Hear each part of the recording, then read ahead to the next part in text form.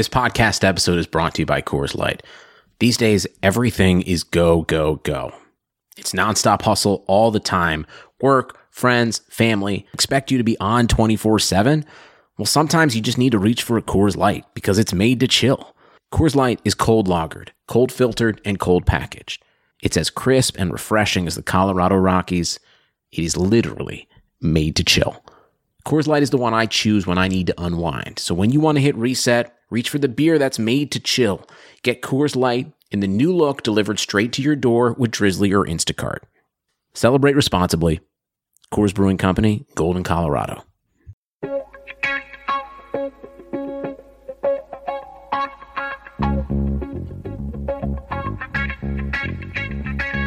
Karlsson, världens bästa Karlsson, hoj här kommer Karlsson, ingen ingen annan Karlsson spelar jag så bra som mig. Karlsson scores! Karlsson, världens bästa Karlsson. Yes! Welcome everybody to another episode of the Keeping Karlsson Fantasy Hockey Podcast, the best fantasy hockey podcast in the world, hosted by two guys who own Erik Karlsson in their keeper pools. At one time, at least, we did. And our keeper pools that we owned him in, they disbanded. So theoretically, we own him for life. I am your host, Elon Dubrovsky, and with me is my good friend and co-host and fantasy hockey robot, Brian Calm. Hello, Elon. Hello, everyone. Thanks for tuning into another jam-packed episode. Elon and I were discussing off mic before the show began how much has changed over the last week, how many things we tried to take a swing on, and how much of it came back to bite us. So we'll go over all of that on this week's show. We're very accountable people and try and give you the best advice we can heading into this weird week, right? For a lot of you, you're getting the next 2 weeks combined with the All-Star break. There's some really wonky schedules with teams playing between 1 and 4 games. So we'll try and pepper some of that information through the episode as well. Yeah, it's going to be tough for people playing fantasy for the next couple of weeks, and you have to decide, do I grab a Florida Panther who's playing Monday, Tuesday, but then doesn't play again until the following Saturday, or do I grab a Tampa Bay Lightning player who doesn't play at all next week, but has a good schedule the week after? So we'll try our best to go through what's going on in the NHL, who's hot, who's not, injuries, outjuries, all that good stuff. We're not going to rank every single goalie again. We did that last week. Like Brian said, something's right, something's already wrong, which is bananas, and we'll go through it as we go. Before we start with all of our content, let's mention, of course, that we are presented by DobberHockey.com, the top fantasy hockey website in the frickin' world. I love this site. You just go there and you're like, there's a barrage of articles and links and all this interesting information. Where do you even start? You got a Geek of the Week article about Blake Coleman titled Blake Goldman, which I really like, written by our own Ben Burnett. Plus all the tools I love. Obviously on Frozen Tools, you have line combinations, starting goalies. The player profiles are really handy just to get a bunch of information at a glance. You can look at the game logs, what percentage of power play the person had, just a million things. It's the best. DobberHockey.com. But okay, Brian, I want to start this week on a positive note. We've got some big outjuries this week. A lot of players who were gone long-term finally have returned and have made an impact, which is always exciting. And I want to start in Columbus, where Cam Atkinson finally returned to the Blue Jackets lineup on Thursday after missing 12 games with an ankle sprain. It felt like the whole time he was day-to-day. They kept on saying he was practicing, maybe he was going to come back, but kept on getting delayed. But the wait was totally worth it. He's been so good in the 2 games since returning, and actually not including today's game. I'll get to that in a second. But he had a goal and an assist and 4 shots versus Carolina on Thursday, then 2 goals and an assist and 4 shots versus New Jersey on Saturday. Now today, I'm seeing this game is 1 period in, the Rangers are beating Columbus 1-0. So we'll see if Cam Atkinson can keep it up. And this guy started the season pretty slow, right? He had a 69-point season last year in 2018-19, but was starting to come on strong before he got injured. He had 5 points in his previous 5 games before getting hurt. Yesterday, you look at his line. I remember, Brian, this was the whole thing with Atkinson all this season. It seemed like he was sometimes getting buried on the 4th line, not even getting on the top power play. Things looked a little better. In yesterday's game, he was playing with Emil Bemstrom and Alex Wenberg, which doesn't sound great, but he was on the top power play with Dubois, Jenner, Nyquist, Werenski. And by the way, Wenberg and Bemstrom, 2 total nobodies, but now that they're playing with Atkinson, all of a sudden they become interesting. They've been producing lately. We've got 5 points in 4 games for Wenberg, 4 points in 4 games for Bemstrom. So, Brian, let's start with Cam Atkinson. Atkinson, what are you expecting from him the rest of the way? Will he get back on that 40-goal, 70-point pace that made him so valuable last season? Or do you think he's going to go back to what he was doing before he got hurt? Let's try and pick up from where we left off on Cam Atkinson, which was before his injury, and our concern for Atkinson's slow start before the injury. He had just 21 points in 35 games. It wasn't totally connected to his individual efforts, the reasons we were worrying. In fact, Atkinson's individual body of work looks pretty good compared to his recent seasons where he's been a successful fantasy relevant player, somewhere between, 58 and 71 points. Rather, it was the way that John Tortorella was using Atkinson, which had us confused and frustrated. Exhibit 1. Last year, Atkinson was attached to Pierre-Luc Dubois and Artemi Panarin, and when it wasn't Pierre-Luc Dubois, it was Matt Duchene, which is great. This year, he started the season playing 5 games with Dubois and Nyquist, then a few games with Dubois and Nick Foligno, and then it's been some mix of Texier, Foligno, and Wenberg ever since for Cam Atkinson. So that's a huge drop in line mates. Exhibit 2 for how Tortorella is hurting Atkinson more than Atkinson is hurting Atkinson. Instead of Atkinson's mid-6 line mates getting top 6 Atkinson minutes, Cam has instead dropped to seeing mid-6 minutes at 5-on-5. So you'd think, okay, well, whoever plays with Cam Atkinson is going to get a bump in deployment. Actually, he's just going to get bumped down to the deployment that his line mates would normally get without him. And to wit, Atkinson is seeing almost 2 fewer minutes per night at 5-on-5 compared to last season, and his lowest 5-on-5 ice time in 3 years, which we definitely found odd considering Columbus's not great scoring depth, but clearly they're prioritizing defensive play, which we've seen in the way that they're protecting their goalies, and so they're not prioritizing offense quite as much. Maybe that's what explains their use of Cam Atkinson. And Exhibit 3, this is the last one. I should say, isn't it Exhibit A, B, and C in court? Anyway, did we mention that Cam Atkinson, before his injury, had been bumped off the top power play for stretches? He was seeing just a 43% share of Columbus power play time. He even went through the 6-game stretch where he saw a combined 3 minutes total on the power play over 6 games. This is very much Tortorella being Tortorella. Despite that, Atkinson managed to notch 8 power play points against the odds, and it's heartening to see him back on power play 1 with his healthy self on the ice. So with all these deployment factors getting in Cam Atkinson's way, I don't know that a 70-point pace is reasonable. I mean, let alone his deployment. Think about just being without Panarin and even without Pierre-Luc Dubois to work with. And that's why I think 55, 60 points is fair. That seems to be the way Columbus is being set up this year to score, is a scoring by committee sort of situation. No one player getting enough good deployment to pop more than 60 points. So I see Cam Atkinson still as one of the better forwards in Columbus. It's just no forward has a whole lot of opportunity. So going forward, I think 55, 60 points is fair to expect from Atkinson. He's someone who reads as a guy who could continue to be a frustrating fantasy own because of his low lows, but could also win you some weeks with some high highs. It's tough to see someone who might have all this talent just not getting the opportunity to show it all. And of course, Brian, when you say how many points he's going to get, you're saying 55 to 60. You're talking about his pace rest of the season. No way he's going to get up to that because of his injury.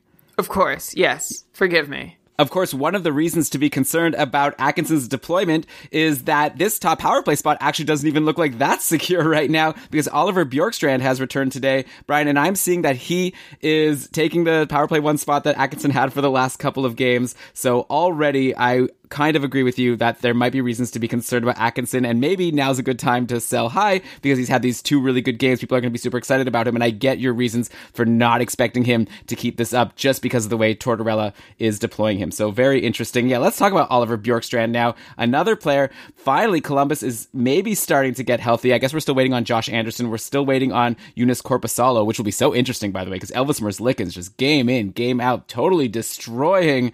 But yeah, the interesting guy returning today is Oliver Bjorkstrand. Like I said, looks like he's on the top power play now with Dubois and Nyquist. and Jenner and Werenski. And Bjorkstrand's a guy who was super hot before he got hurt. He had 5 goals and 2 assists in his previous 4 games, still only up to a 52-point pace on the season. So he was pretty irrelevant for a lot of the season before taking off in late November. Brian, do you see Bjorkstrand picking up right where he left off?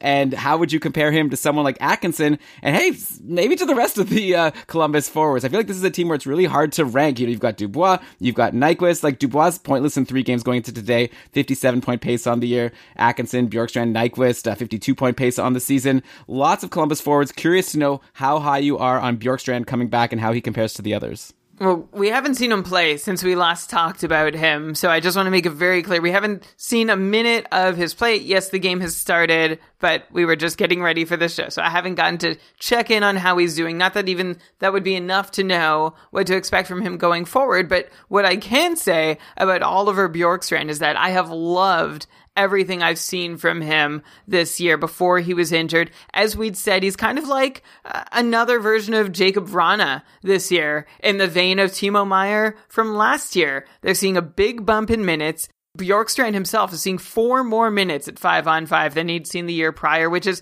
a huge, huge difference.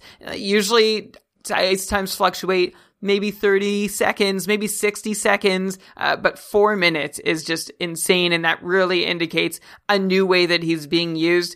And the good thing about Bjorkstrand in those extra minutes is that he's maintained all his big shooting rate stats in that extra time on the ice. He's averaging nearly 4 shots a game as a result. And again, like Vrana, like Meier, it's like we knew these guys could do this if only they were given the opportunity. So Bjorkstrand finally getting the consistent opportunity. And then you toss in an ascendance to the top power play unit for about 10 games before Bjorkstrand was injured. And I think his owners, including myself, will be very happy to have him back. And should he have been dropped in your league because he was injured and didn't fit in someone's IR, you better be checking him out and making sure he's not a better option than your present bottom roster players. Elon, can you say those top power play lines again for Columbus today? Where did Bjorkstrand sit? Yeah, so there's been literally 1 power play today, and what I'm seeing is Bjorkstrand, Dubois, Jenner, Nyquist, and Werenski on the top power play.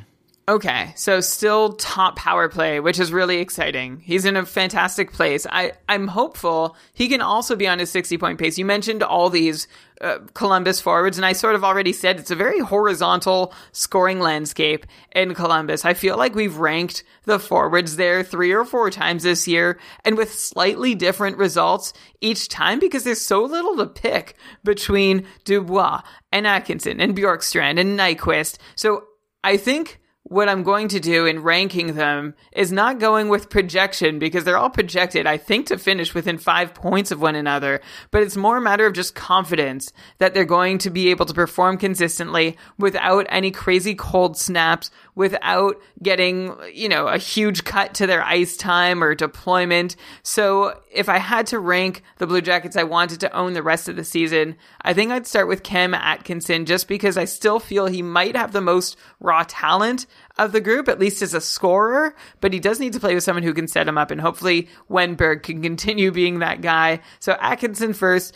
then Bjorkstrand, just because I'm excited about his upside and I love his shots, then Nyquist. He's probably the steadiest of the group, even though he is cold right now, and then Pierre-Luc Dubois, who's got a similar look to Nyquist. It's someone you can count on, except for these stretches where he does go cold and gets taken off of the top power play, even when there's no one else to put in his place.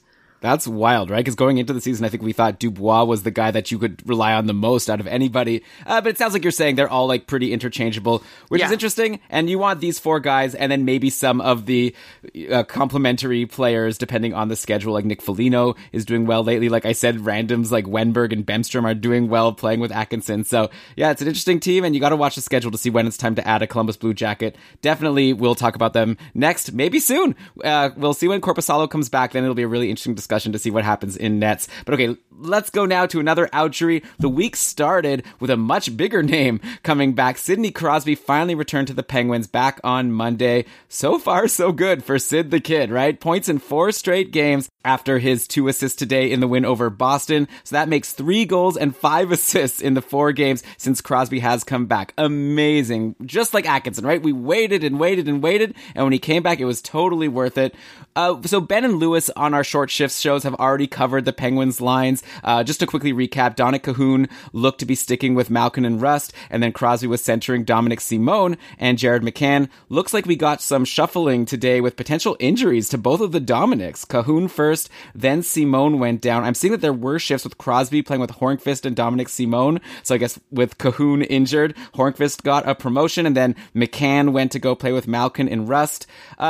Anyway, who knows? Now there's going to be a long break, and we'll see. Or I think actually the Penguins do play on Tuesday, so maybe we'll find out if these injuries, or maybe these injuries will keep the Dominics out, and then after the break, there'll be a whole new landscape in Pittsburgh. So let's just get a general sense of who we like here. Of course, the top power play, Crosby's back there playing with Malkin, Hornqvist, Rust, Letang. Really nice to see Rust stick along there, and he's been so amazing. Brian, do any of like Dominic Simone, Jared McCann, Dominic Cahoon, do any of them seem as being especially worth grabbing for the final stretch of the season, since it's looking like they have a good shot to play with a superstar like Crosby or Malkin? Again, let's just repeat that Cahoon and Simone were both injured in today's game versus Boston. So first, before you really take in what we're about to say, which honestly won't be much, but still want to preface it with check the injury news before you make any decisions. Let's assume that Cahoon and Simone are okay, which might be a big assumption. I'm not sure. Let's say they can play in the next game. I think I'd take Simone first, then Cahoon, then McCann. That's probably how I'd rank them. Even though, like the Columbus guys, honestly, I would probably rank them differently every other week. McCann's only third because he only got to play with Malkin once Cahoon got injured today. I'm just happy, Elon, as you said you were, that Brian Rust has graduated from being included in these rankings. It's one less random guy to think about streaming in. It's down to just these 3 at the moment, and for no great reason other than I just always seem to like Simone's game when I watch him and what I read about him. That's why I have him first. It's really just a personal preference. Do you have anything different to say? No, I'm with you. Like, Simone played with Crosby, and he scored a goal today. He has now 4 points on the week since Crosby's come back in 4 games. So why not McCann pointless in 3? You say how like it's good that McCann got with Malkin. He was with Crosby before, like I was saying. So either one should be good. I think the best news would be for a Patrick Hornqvist owner to find out that Dominic Cahoon is injured, or maybe just that the coaching staff liked what they saw with Hornqvist there. Don't forget the Penguins were losing today and then came back, I'm assuming after this Cahoon injury. So maybe Hornqvist now has earned a spot to stick with Crosby. We'll have to wait and see. Speaking about this comeback, obviously a lot of it had to do with the goaltending. At first, the Penguins fell back because Matt Murray had a really bad start today, and it was actually surprising that he was even playing. It was the first time he got a second start in a row in quite a while. He had had quality starts in 3 of his last 4 games. Meanwhile, Tristan Jarry, he's letting now 3 goals in every one of his 6 January starts. So I guess the coaching staff decided to give Murray a reward and give him the game today, and at first it looked like a huge mistake, but no, he really bounced back after letting in those early 3 goals. He and the Pens were able to pull out the win. Murray stopped 34 of 37 shots. So Brian, now at this point, we've got Matt Murray getting 2 starts in a row. He was the obviously starting goalie going into the season. Jarry's struggling a bit. Is that like all it's going to take? And now after the All-Star break, it's going to be Matt Murray's net until he loses it again, if and when that happens? Like, is it time for people to jump on Murray if he's still in free agency? And like, should Tristan Jarry owners be very, very worried? I don't know which conversation we've had more often the last 2 years. Which streamer winger in Pittsburgh is more worth owning? Or when is Matt Murray going to lose / re-earn his job? I was watching the Boston-Pittsburgh game today, and I definitely jumped quickly as I tweeted on the narrative that with those 3 early goals against, Matt Murray squandered what would have been an excellent opportunity to make a move for the Pittsburgh crease. But now he actually ended up doing so great the rest of the game, and Matt Murray is now up to 4 of his last 5 starts being above average, and the 5th one was also just fine. He's won them all. And then you have Tristan Jarry on the other hand. He's posted 3 straight starts below a 900 save percentage. Till this point, Jarry had only put up 2 starts all year where he put up a save percentage less than 900. So before this game today against Boston, the door was open a creak for Matt Murray, and then it seemed to close after the first period.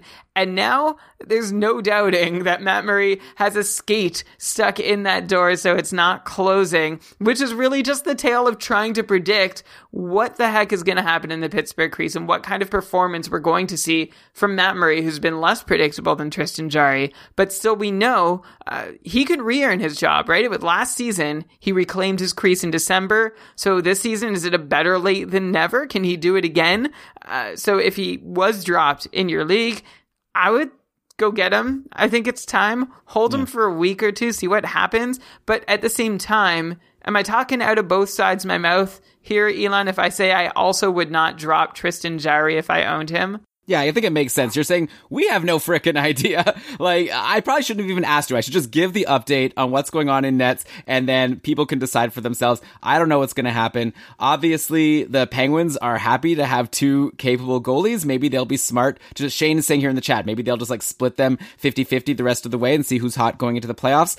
That would make sense to me. Maybe that'll happen.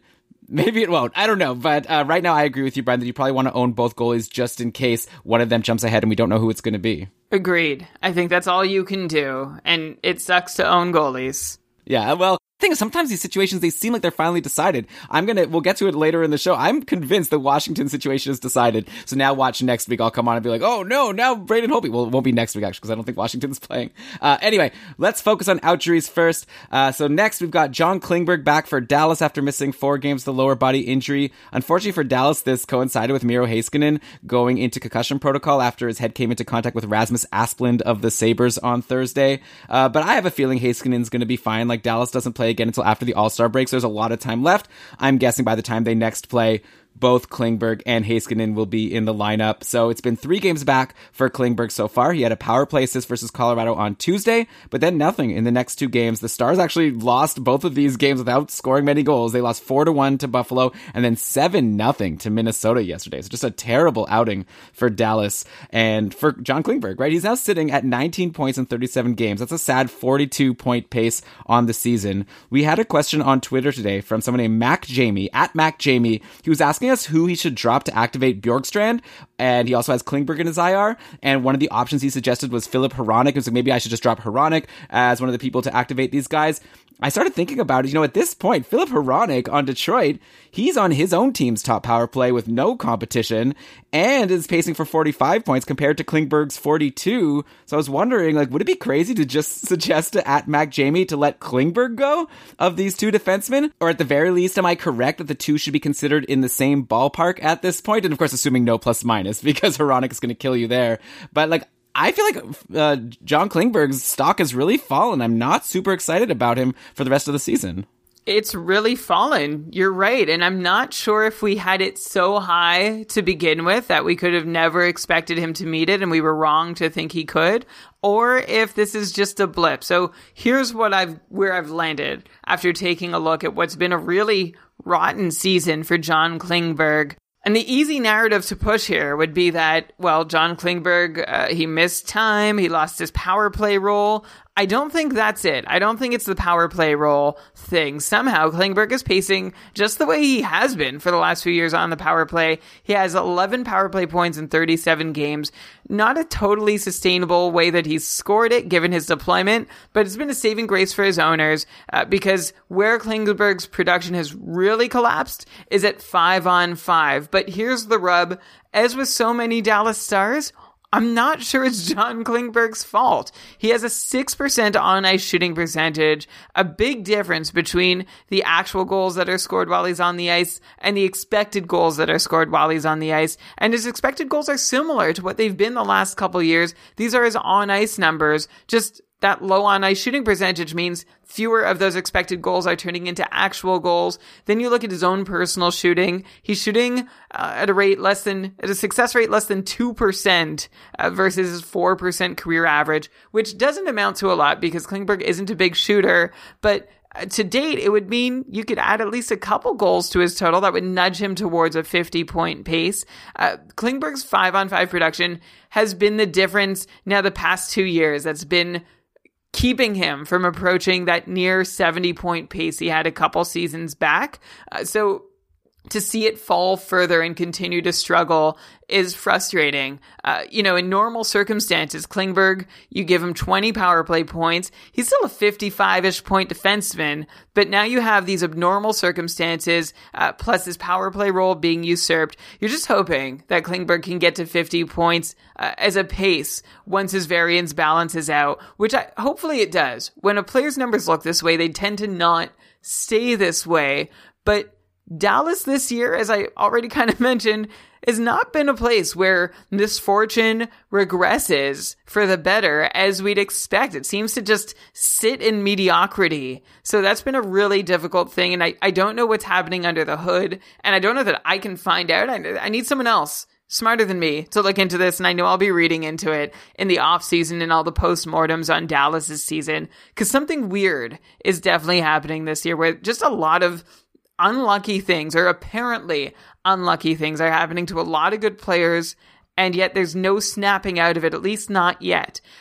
You also asked if Klingberg and Hronek, like what jump-started this whole thing, are they comparable? And I think you're right to consider Klingberg and Filip Hronek in the same ballpark. It feels like Hronek's floor is higher than Klingberg's, but Klingberg's ceiling and upside is still higher. I'm not sure who I'd take. I think I'd take Klingberg by a hair. Hronek has looked like a 50-point player for the last 6 weeks or so, and that's really good. That's when he got that top power play bump. But I still think Klingberg can get back on that top power play, can get to 50 points, though it will be an uphill climb if Heiskanen continues to be the one chosen to quarterback the top unit instead of him. Klingberg's been back for 3 games. He's had it 3 games, though Heiskanen's been out. So, essentially this all comes down, Elon. We're betting on whether John Klingberg is going to be the top power play defenseman, and that's going to decide if he's for sure a better bet than Hronek, or just maybe not as good a bet as Hronek. What do you think? How many, more or less time than Miro Heiskanen when Heiskanen's healthy on the top power play? Who's going to get more power play time? Yeah, between Klingberg and Heiskanen. Ugh, it's so annoying to try to predict something. Yeah, but that's what this question comes down to. Probably, I'll say 50-50. Honestly, it could go either way. Yeah. Because Dallas also, they don't know what they're doing. The power plays always are changing. The top power play sometimes looks like a second power play and vice versa. So, I don't know. I feel like I said, if it's not a plus-minus league, I might just go, is it Hronek or Hronek? I was saying Hronek the whole time. Then you sort of switched halfway through. What should we go with? We'll go with Hronek. Okay, sure. So I like him. I think his upside is high, assuming, I just remember last year also Detroit had this really crazy end to the season where Mantha and Larkin and Bertuzzi and these guys were just going crazy. And if Hronek could be there with them, that could be really strong. And I don't know, I find it hard to imagine Dallas going crazy offensively. I can see them obviously winning more games, but I think that'll be more on the backs of Ben Bishop and Khudobin, though it didn't look like it yesterday versus Minnesota. So bummer about Klingberg. You're saying maybe he could get back up to a 50-point pace. That's the real bottom line here, is he's not a guy you must activate from your IR. Maybe if you have him still there, you'll leave him there over the All-Star break, and maybe there'll be some other injury and it'll become easier instead of having to drop someone good for him. Yeah, we had that question being asked on our patrons only Facebook group. I have Klingberg coming back. Who should I drop to activate him? And my answer was, just keep him in IR for the time being, because you don't know that he's going to be worth that roster spot. Yeah, Shane here in the chat saying Heiskanen injury is just a stay of execution for Klingberg. I can see, Heiskanen's the future, right? He's everyone knows he's going to be good.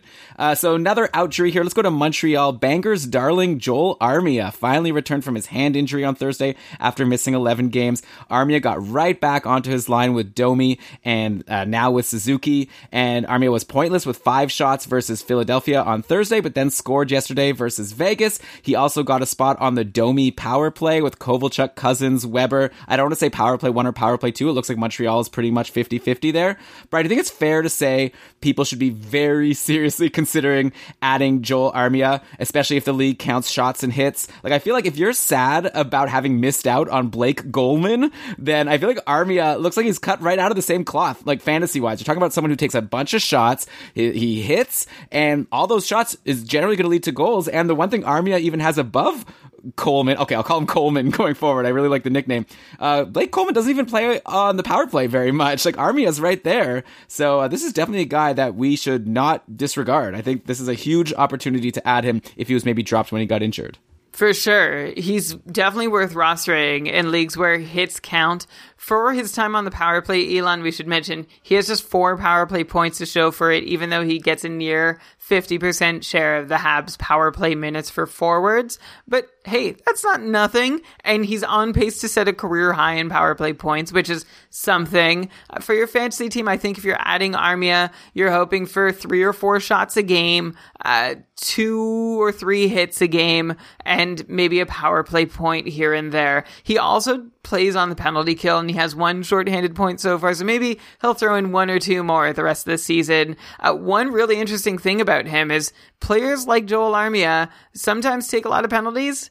Not him, just 10 penalty minutes through 37 games, and his career high in penalty minutes is 22, which he had in 79 games for Winnipeg 3 years ago. Wow. Yeah, food for thought. If you're in a league where penalties count as negative, then that's really good. Another reason to add him. I guess if they're positive, then he's not helping you there. Brian, though, you did leave out, like, if he's going to get 3-4 shots a game, probably there'll be some goals in there, right? He's not going to miss every single shot that he takes. Some are going to hit the back of the net. For sure. I mean, I did say 45, 50 point pace. You're hoping for, like, he's definitely, I think he's going to be a 20 goal player. Maybe 25 goals. He's like the 1920 version of Andrew Shaw when he was in Montreal last season. And I think Armia actually has more upside. Still temper your expectations, but he might be, I think he's at least an equal player to Andrew Shaw. Yeah, and it's just really good deployment right now. I'm into him. Grab him if you can. Take a look. And then, Brian, how about Carey Price? All of a sudden now he's won 4 games in a row to help the Habs kind of hang in the wild card race, like barely. Like they're 3-4 wins back right now. One of the few things I'm happy about with our goalie rankings last week is I took a swing and I ranked Carey Price above Semyon Varlamov. So far, not looking too bad. We'll talk about Varlamov lately, but he's had a really bad week. Price looking good. I'm not even going to ask you if this is going to continue with Carey Price, because who knows? I'm just going to say it's nice to see Price picking his game up, though he did almost blow it versus Vegas on Saturday, but he hung on for the win. That's good enough for me. And then, of course, since we're on Montreal, we have to discuss the other line, which is Deneau playing with Kovalchuk and Tatar. These 3 have been rolling lately. Kovalchuk seems to be making up for the short-term loss of Brendan Gallagher for the Habs, because Kovalchuk has taken his spot on the top line, and he has 3 goals in his last 2 games, up to 4 goals and 4 assists in 8 games as a Montreal Canadian. Brian, do you think this is for real? Is Ilya Kovalchuk a must-own coming out of the All-Star break? Is he back to All-Star Kovy? Or, okay, maybe that's too crazy, but like, are we looking at like a 60, 65 point pace Ilya Kovalchuk moving forward? He's getting the deployment. Even if Gallagher comes back, I have a feeling Kovalchuk will just go to play maybe with Armia and Domi. I don't see him getting bumped to the bottom 6. The only thing I could see changing with him is maybe he gets traded at the trade deadline, and if Montreal really falls out, then maybe this was like a smart move to sign him for cheap and then flip him for a pick. But the situation's in right now is really good, and it seems like Kovalchuk is really making the most of it. It makes me wonder what was going on in LA. I don't know what was going on in LA. We thought the coaching change might help him. It didn't. And now in Montreal, he's seeing 4 minutes more a night than he was seeing in LA this year, and 3 more minutes a night compared to what he was seeing in LA last year. And not just more minutes, but more action in those minutes. Kovalchuk is shooting at his highest per 60 rate since 2011-12, which was his penultimate season as a New Jersey Devil. He has a noticeable surge in what he's doing under the hood offensively. And of course, I mentioned the opportunities that Kovalchuk is getting since coming to Montreal. 8 points in 8 games speaks for itself. This could be a great move to Montreal for both the player and the team, and also the fantasy owner. So yeah, Kovalchuk should probably be owned in most formats. And Elon, I want to compliment you before we move on your swing on Carey Price. It was really nice of you to have faith in him. It was kind of him to follow up what was a 6-game losing streak in which he had 4 sub-900 starts, including 2 really bad starts, and an .875 save percentage over that time with a 4-game win streak. You called it. That's amazing. He was due. Brian, maybe we have this all wrong. We on this show are always talking about who's on a hot streak. Can this player keep it up? Really, we should be looking at who is doing badly and then say, is this guy going to start scoring or doing well in nets because he's been doing so bad lately? Who knows? With goalies, it's very hard to predict, of course. So I think we should stop saying that. We're going to hold ourselves, like you said, to a high standard. One day we're going to figure this out with goalies, and we're going to get all of our predictions correct. Every single one.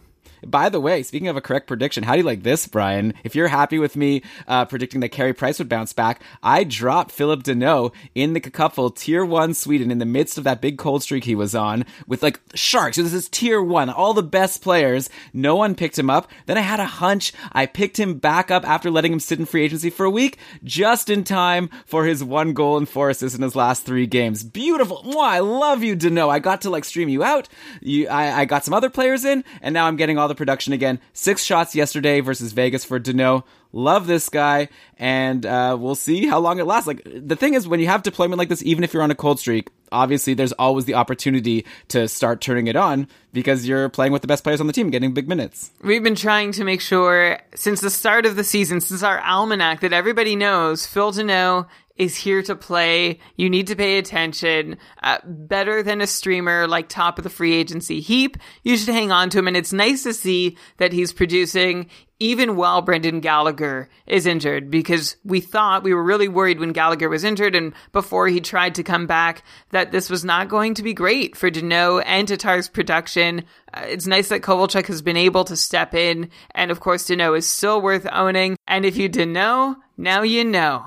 Good one. Okay. Next up, let's go to Chicago, where Brandon Saad returned from an ankle injury on Saturday after being out for a month. A really nice return for Saad in that trouncing over the Leafs on Saturday. He got on a line with Patrick Kane, which is always good. Also with Ryan Carpenter for some reason. And hey, Saad scored a goal, had 4 shots. He had no power play time in that game. The Blackhawks only saw 42 seconds actually of power play time in that game. And check out who was on that power play. It was Patrick Kane, Jonathan Toews, Dominic Kubalik, and then Boqvist and Keith, 2 defensemen playing on the power play. Very, very interesting. A certain person that you normally expect to be there wasn't there. I'm looking so far. We're in the second period. Winnipeg versus Chicago today on Sunday. So far, they haven't had a power play. So I don't know what they're doing yet. Hopefully, we'll find out. I think you should pause this episode if you're listening to it and check and see how the power play shook out. You could go to Dobber Hockey and Frozen Tools and take a look at the last game line combos. Anyways, here are my takeaways so far from what's going on in Chicago. So first of all, Kubalik is maybe on the surge of the season right now. We're looking at 9 goals and 4 assists in his last 8 games going into today. Now he's potentially bumped Alex DeBrincat from the top power play. We already said last week that Kubalik was a must own. Now, things are looking even better for him. So there's not even a question. It's just congrats to anyone who got him. If he's somehow still available, go get him. He's in a great spot. He's crushing it. He's doing well with Jonathan Toews. I can't think of any reason why you don't want Kubalik in your lineup. Brian, I'll give you a few more takeaways. Maybe you could just comment on all of them. So yeah, Brandon Saad, if he sticks with Patrick Kane, like that spot for him. Like, he's no Kubalik, but definitely someone I'd be interested in trying in a deeper league for as long as he's playing with Patrick Kane. And then, of course, I'm very concerned about Alex DeBrincat. If he's going to be playing at even strength like he was yesterday with David Kampf and Kirby Dach and gets bumped from the top power play, that's just terrible, terrible deployment. I've expressed concern before about DeBrincat. He's been having kind of a slow season. And Brian, I recall you said, you're not too worried. You think he's going to be fine. But that was probably assuming he was going to at least stick on the top power play. So how are you feeling now? ADB, he's doing okay lately. He's got 3 points in his last 5 games. Not even that great. That's again going into today. Only sitting at a 55-point pace on the season. So are you still thinking he'll end up higher than that when it's all said and done? Or is this what we're looking at moving forward? So those are some takeaways. Maybe I'll let you comment on these forwards and then we can talk about the defensemen. Anybody waiting for my answer on DeBrincat is going to be held on a cliffhanger here, because Elon and I want to talk about Kubalik and then Saad for just a moment. First off, Dominic Kubalik, 3 or more shots on goal in 7 of his last 9 games going into tonight. Fantastic shot rates. Another thing that's fantastic in helping his production, Kubalik is scoring on 30% of his shots on goal. So don't go too gaga over him, but we'll give still the same advice we've been giving the last couple times we've talked about him. Kubalik has gone from maybe worth owning to must owning the way he's going. And these shots are just amazing the way they keep coming. And like you said about Armia, you take shots, you're going to score goals. Even if it's unsustainable goal scoring right now, it's not going to completely disappear so long as those shots also don't completely disappear. And I'm not going to bank on it because I think he's giving Chicago a lot of what they need right now. And also Kubalik is still sticking with Jonathan Toews. I don't know what to make of this power play deployment, though, for Kubalik. It's so hard to imagine he keeps DeBrincat off that top unit. Instead of going to 3 forwards and then 2 defensemen with Gustafsson and Boqvist. Boqvist, of course, hasn't done anything there. I think it's time for Chicago to go to 5 forwards and get DeBrincat back on that unit. If they want Kubalik up there, that's fine, but you gotta take DeBrincat with him too, because no defenseman aside from Duncan Keith has shown any capacity to run that top power play in Chicago this year. I have a question, Elon, and you tell me your answer. Chicago, over the next 2 weeks, so if your matchup spans before and after the All-Star break, parts of 2 weeks combined into one matchup, into one game week, as Stat Attack Marcus would say, Chicago only has 1 game this week. Do you hold Dominik Kubalik? I mean, I would. So would I. I mean, yeah, I think so. I mean, don't forget, it's still one matchup. So even if you were hurt for one matchup, you got to think long term here. And I think this is a guy just in such a good spot. Like, do you hold Jonathan Toews? You know, like, come on, you're gonna put them equal? Okay, maybe not, but just to, for the thought experiment, I'm very excited about Kubalik right now, and I think that would be a really great opportunity if someone decides not to hold on to him, and if you're in a pretty good spot in your league, that might be an opportunity for you to get someone who probably you shouldn't be able to get at this point. The defenseman on the power play, that's kind of wild, right? And also, Brian, I love how you're just throwing out this advice. Like, you know so much about how to run a team. I'm sure there's reasons why they want to have defensemen out there, probably to stop a shorthanded goal from happening.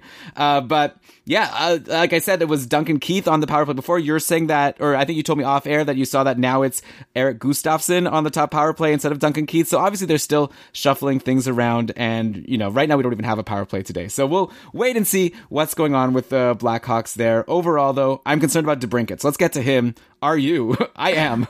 I am also concerned about DeBrincat, especially as someone who owns him. Going into tonight's game, he'd seen fewer than 17 minutes for 4 straight games, which is not characteristic of the way he's been deployed in his career. He's off that top power play, as we'd mentioned. But I really do, despite all of this, still believe in him. I guess my concern is that DeBrincat's coach's faith has been shaken for some reason.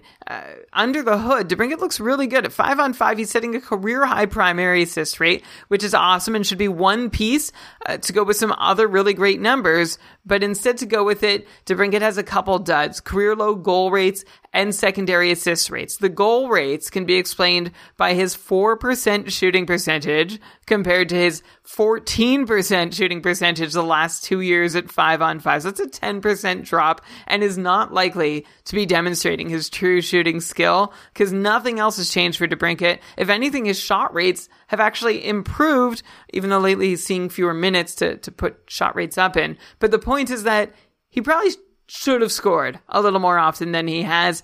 And then the secondary assists, I think DeBrincat is missing Dylan Strome and Jonathan Toews. His on-ice goals scored is down huge from the last couple of years because Kampf, Doc, and Carpenter have been his most common line mates for the last 10 games. He had Patrick Kane for a little while earlier this season, and we weren't seeing assists go missing there. But DeBrincat isn't scoring. Neither are his line mates. He's still talented in a way that I don't think can be held down for long. So I do think he's going to be better. I hope it just happens soon, because that's the next question, right? How quickly can he turn it around? He should be able to. He's a really good hockey player, and all the numbers that I look to see if someone has dropped in talent or output or is just getting unlucky point to the latter. Okay, so DeBrincat's good. Maybe this is a Cam Atkinson situation then, where how much can you expect him to produce if he's not going to be getting that primo deploymento that we've been used to seeing him getting, last season and then at the start of this season. So I'd be nervous. If it's a keeper league, maybe now's a good time to trade for him while his value is a bit down. But for this year, I don't know. It looks like Kubalik is getting all the favor right now. Then, I don't know, like Duncan Keith, take a look at him if he's going to be on the top power play. I don't even know if he still will be after this, potentially Gustafsson taking over thing. Corey Crawford, by the way, since we're on the Blackhawks, has had 2 good games in a row now. So I don't know, maybe we were too high on Leonard and too low on Crawford last week in our goalie rankings. Looks like Leonard's having a really good game today. It's 2-0 for Chicago. We're almost on the second period. So obviously Leonard hasn't led in a goal yet. So who knows with goalies, but nice to see Corey Crawford not being terrible. Maybe he still has some game left in him. For sure. Crawford or Crow, making us eat Crow after more or less leaving him for dead on the last episode where we ranked all the goalies. But he's been really valuable. I actually added him shortly after that episode, seeing that Chicago had 2 back-to-backs this week, and he has absolutely delivered. Meanwhile, Robin Lehner doing his thing. One thing the box score won't tell you, Elon, is that he stopped 9 shots on a 4-minute penalty kill tonight to keep the score at 2-0, at least to this juncture. So he is doing amazing. 23 saves through 35 minutes of play. Wow, yeah, that's amazing. And, don't look now. The Chicago Blackhawks are in the playoff race. Like, if they could keep getting goaltending like this, get some goals from Kubalik like he's been doing, like, next thing you know, you could have a Chicago Blackhawks team that no one was expecting to do anything this year potentially make the playoffs. So we'll have to see if the goalies can hold up for them. They're going to need it for sure. Next, another outry. So I've still got a few of these. Vegas gained and lost a top liner recently. Jonathan Marchessault returned on Tuesday after missing 5 games with a lower body injury, but at the same time, William Karlsson is week to week with an upper body injury. Pete DeBoer, this is what he said about the Karlsson injury. By the way, have we said that Pete DeBoer is the new coach? I think we covered that last week, or if not, then that's a thing. We did not. Okay. It's okay. Vegas has a new coach for some reason, and the new coach said about William Karlsson, he's week to week, he'll miss the road trip, and then we have the break, then he should be close after that. So, you know what, Brian? William Karlsson actually got dropped in my Cupful Tier 1 division because the guy who had him, Joe, I think was just too full. He had like 4 injured players, and we only have 4 IR plus spots. We thought that would be enough, so he dropped William Karlsson. I added him because he might be back soon, and he should be really good, though of course he has been super cold before this injury. I don't know if maybe something was related.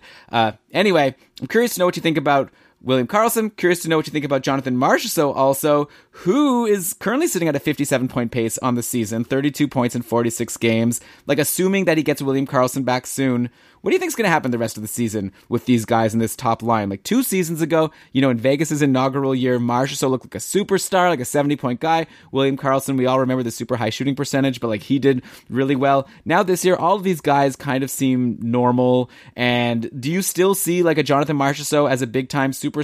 Everyone needs to be really excited to get him back in their lineups? Or are we, again, looking at like a 55, 60-point guy, just like some of the other outcheries we've discussed, like the Atkinsons and the, John Klingbergs and company. Like, everyone seems to have come down a little bit.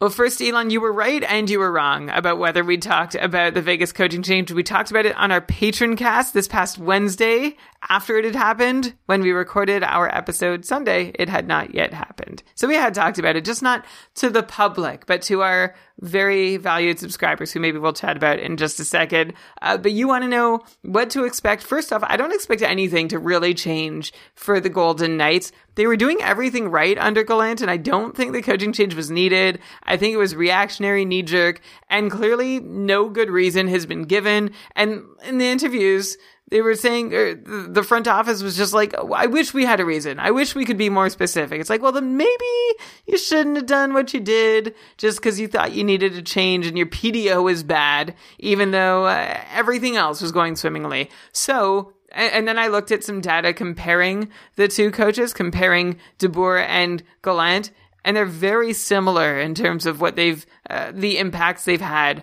on teams' offense and defense. And I believe the data was coming from Allison Luken. You can Google for it. So I don't expect any big changes to happen to the Vegas lineup. As a result, of course, the biggest change is that William Karlsson is out, and that's bad for Jonathan Marchessault. He and William Karlsson really do like playing with each other. I think Karlsson needs Marchessault a little more than Marchessault needs Karlsson. That said, Chandler Stevenson, that's potentially a pretty big downgrade for Marchessault's centerman. I say potentially because if there's anything we've learned in Vegas and the story of the Golden Knights, it's that you can't count someone out who's never had the opportunity to do something productive before. And that's what maybe Chandler Stevenson can do here. He's just over half a point per game since joining Vegas, and an oddly efficient shooter for someone who's not one to take many shots and has never really been asked to take shots before. He has just 25 shots on goal in 22 games since joining the Golden Knights. So you have Jonathan Marchessault now, who is a big shooter, and he's got an extremely deferential centerman So that's a good match, and hopefully Stevenson can feed Marchessault the puck as often as possible. Yeah, but Brian, let me just interrupt really quickly. Like I said, I think that the plan is that William Karlsson's going to be back after the All-Star break, so I don't think we have to worry too much about this Chandler Stevenson business. Okay, yeah, so just in case William Karlsson does not come back as soon as we hope, there's the skinny on Chandler Stevenson and Jonathan Marchessault. I don't know, Elon, what would you expect me to say? I think, William Karlsson is not a 40-goal scorer the way he was in Vegas' first season. He's still good for 20, maybe a few more. And that's a good thing for Jonathan Marchessault because he needs to cash in on some goals. But repeating that first season in Vegas is going to be really hard because the whole team was riding some unsustainable shooting percentages. I'm not so worried about how Karlsson has gone cold lately. I feel like he's missing a few shooting percentage points that he probably should have back. Of course, he's not the 23% shooter he was his first year in Vegas, but I'm hoping he's still like the 14% shooter he was in his second year in Vegas rather than the 10% shooter he's been so far this year in Vegas. So that's why I'm hoping that Karlsson can bounce back a little bit once he returns, and then Marchessault can pick up a few more assists on his goals because Marchessault needs that to be able to be a 65-point player. We hope that Marchessault could be someone who could do it all by himself, but I just don't know that that's the case. So that's why Marchessault and Karlsson's fates are very well tied, and I hope respectively they're like 65 and 60-point players. In the worst of times, though, just knock 5 points off of each of those projections. Yeah, and I think I'm going to do that. Like, I'm not expecting Marchessault to become a 65-point guy again. It's been a couple years since we've seen it, and yeah, we could say that maybe he's had some bad luck recently, but like, it was all last year, now this year, and it's looking to me like we're looking at like a 55, maybe like approaching 60-point guy, unfortunately. But hey, doesn't really matter for Vegas, because even if they could get that from that line, they're getting a lot of points from their other line with Mark Stone, Max Pacioretty, and recently, Paul Stastny is back playing with them. We called it on the last show that once Stastny's back with Stone and Pacioretty, that means you want Paul Stastny in your lineup again. And yeah, we were right. He has a goal and an assist in each of his last 2 games. It's 4 points in his last 2 games. Also, very conveniently, well, not for Stastny, obviously, because he took a puck to the face, but he's now day-to-day on Yahoo, so you can grab him and stash him in your IR. I'm assuming he'll be fine by the time Vegas plays after the All-Star break. So in the meantime, you could stream in a Florida or a Winnipeg guy that plays next week. Then you bring in Paul Stastny and hope that he stays on that line with Patches and Stone and continues producing. On that previously mentioned Patreon cast, that's where we made that Paul Stastny call, and I hope some people got to benefit from it. By the way, did you see Stastny on his hands and knees collecting his teeth after he got hit with the puck? I saw that on Twitter. I did not like watching that. That was kind of gross. I just don't know if that's like super weird or like super bad. Like, I don't know what it is. If it's badass, like I would probably, if it were me, I'd probably just black out and then ask someone with a shovel, like one of the ice cleaners to just like shovel them up, go grab them. And like, why do you even collect your teeth? Like, was he just being considerate and cleaning up? Or like, can your own teeth be reinserted more easily? Well, I don't know. Maybe the third option is it's like a souvenir. I'm not sure. Maybe if from like the worst night of his life. And where was his mouth guard? How do you go to work every day knowing something like this could happen? I have so many questions. Poor Paul. Yeah, I hope he'll be okay. If there's any dentists listening, let us know if there's anything he could do with these teeth to get them back in his mouth. Okay, speaking of Vegas, of course, one last thing. Shout out to Shea Theodore. His 3 assists in the last game brought him to 31 points in 51 games on the year. That's a 50-point pace and like climbing big time recently. His career high is 37 points. So the dude's going to shatter that this year. I could see him ending with 55, and then who knows in the future in keeper leagues. Like, this was the year to get Shea Theodore because I think he's going to be like a star defenseman moving forward. No competition there, which is very convenient, and he's finally really starting to produce. Okay, another outjury. Let's go to New Jersey now. Mackenzie Blackwood is back for the Devils after missing a couple of games with a concussion. He came in to relieve poor Corey Schneider yesterday. Schneider let in 4 goals on 17 shots versus Columbus. This was like Schneider got called up because of the injuries. This was his first time starting a game in a while. I was kind of hoping like, okay, Corey, let's do this. Let's end your career in the NHL on a high note, but not good. I have a feeling he'll get sent down again, or I wouldn't be surprised. He was terrible. Blackwood came in, stopped 13 of 14 as a starting goalie should. And so, yeah, I think that it's very clear, just like we said last week, Mackenzie Blackwood is going to be a volume starter for the rest of the season, with New Jersey. Like, you want to start him at your own risk, but I don't think you could do much better if you're going for saves, if you want a goalie who's going to play game in, game out, and also New Jersey's going to let in a lot of shots. I don't know, maybe a Linus Ullmark. Obviously, Connor Hellebuck plays a lot as well, but he's not available. So now's a good time to grab Mackenzie Blackwood if he was dropped in your league while he was hurt. I do not think that Corey Schneider is going to be at all a challenger for those starts. It sure doesn't seem like it. And you're right, there are fewer goalies in the NHL more likely to get more starts the rest of the season than Blackwood. I'll throw John Gibson's name. I'll add that to your list. I think Blackwood's absence helped entrench him as a key piece for that franchise, not just this year, but moving forward. It seemed when Blackwood wasn't there, it was like, oh good, we need Blackwood back. Yeah, well, now they have him, and hopefully he's okay. Now he could rest up a little bit during the All-Star break from this head injury. I mean, I'm hoping he was fine, or else they shouldn't have let him back to play, of course. I guess Carey Price, by the way, is another goalie who plays a lot. Okay, one last outjury. This isn't really an outjury, though. This is just a player who is playing his first game of the season today. He already played. That's Justin Williams. Finally got in the lineup for the game versus the New York Islanders today. The Hurricanes won the game. Guess who got the game-winning shootout goal? That's right, Justin Williams. What a guy. What a hero. So he didn't really help you in fantasy unless your league counts game-winning shootout goals. But still, 3 shots, 1 block. So not a bad start for Justin Williams. Only 13 minutes of ice time. You'd imagine that will rise. I'm taking a quick look at the lines now. I'm seeing Williams was playing on a line with Lucas Wallmark and Brock McGinn, which left Aho with Fogle and Teravainen. Ooh, that's a very good spot for Warren Fogle if he can hold it. Nino Niederreiter with Jordan Stahl and Andrei Svechnikov. And so, yeah, maybe things will still change, once they've had some time to settle in. Maybe Justin Williams isn't going to just stick in the, bottom 6 for the rest of the season. Or maybe he will. It'll be interesting, but great to see him back on the team. By the way, Brian, what's up with Andrei Svechnikov? I see he scored today, which is great. Before that, he was pointless in 4 games. His point pace has fallen a little bit. Like, he was close to a point per game. Now he's, falling, below 75 point pace. Hopefully it won't fall that much lower. Should Svechnikov owners be worried that maybe he's starting to hit a bit of a wall? Or is this just a typical cold spell and the slate will be wiped clean after the All-Star break and he'll get strong again? I think that's one theory. I think the other theory about Svechnikov is that there actually is a little to be worried about. In fact, I think there's been a little bit to be worried about since around the end of November or beginning of December, when Svechnikov was moved away from Sebastian Aho and started playing with Jordan Stahl and Warren Fogle. Since that time, Svechnikov still has 14 points in 19 games. That's okay, but it's a 60-point pace instead of that near 80-point pace he'd been on.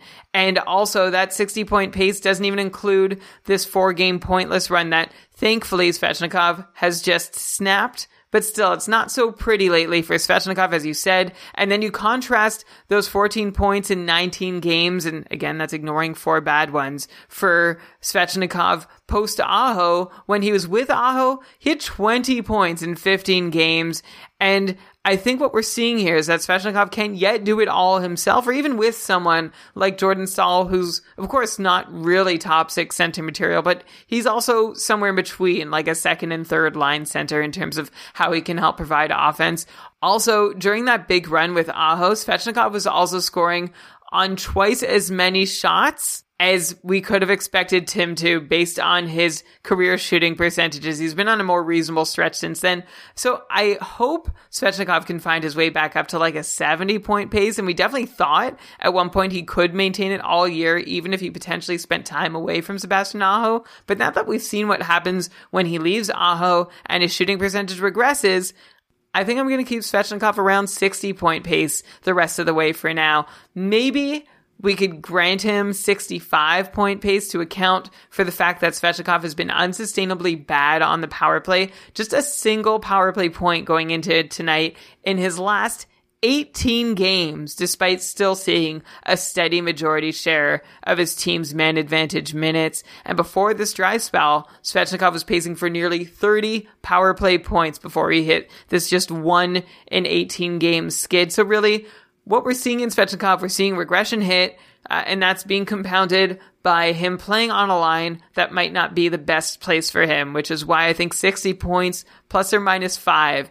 is what we can expect for Svechnikov to pace the rest of the way. Oh no. Now you went to -5 there. Now we're down to 55 potentially. Well, that's just if those power play points don't come back, because I was being generous in trying to give him that 60-point pace by not counting that 4-game scoreless streak. So that would probably put him closer to a 55-point pace than a 60-point pace. But on the bright side, Warren Fogle. Okay. How about him taking Niederreiter's spot with Aho and Teravainen? So I'd keep an eye on him. Carolina has a pretty good schedule after the All-Star break, so maybe he's someone you want to stream in. If you're a Svechnikov owner, I think you just hold him. I don't think this is a moment where you try and sell high. I also know it's a moment you sell or you try and buy low either. I think it's just Svechnikov is Svechnikov. Okay, well, but sounds like we have no idea what he is, considering he was point per game. Now you're saying he's potentially down to a 60-point guy. So I don't know. If you're listening to Brian and you buy into these underlying numbers and this concern about the deployment, then maybe you do try to get out of him in a one-year league, of course. In a keeper league, he'll be fine, like long term. But I don't like this deployment either. We have Shane in the chat saying he's looking right now to deal for Svechnikov in a keeper. If you're in a keeper format, this is the best possible time, maybe the last time that you can try and acquire him in a keeper. We thought that window was closed forever, that no Svechnikov owner would give him up for anything less than a king's ransom. And now that might not be true for just another moment here, so long as he's struggling alongside Jordan Staal. Okay, and then since we're on Carolina, let's transition our show from outjuries to injuries, and we have to stick in Carolina. This is a depressing one. Dougie Hamilton took an awkward fall on Thursday versus Columbus, broke his fibula, then he had surgery the next day. His timetable for recovery is completely unknown. We saw Jason Zucker have a similar injury recently, and he actually came back in just like a month. But, you got to imagine there's a good chance that Hamilton's just out for the season. Like, that's a very serious surgery.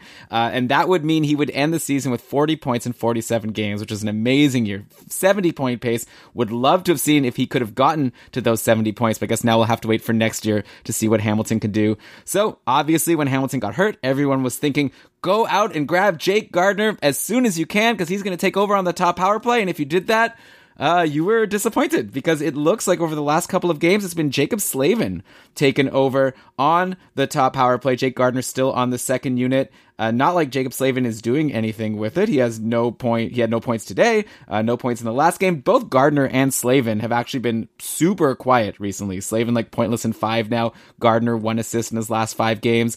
Like, are you thinking you jump on either of these guys, or is it just a matter of if you had Hamilton, or if you didn't have Hamilton, like, this is not the place to look for a defenseman that's going to help you offensively, maybe like the New York Islanders?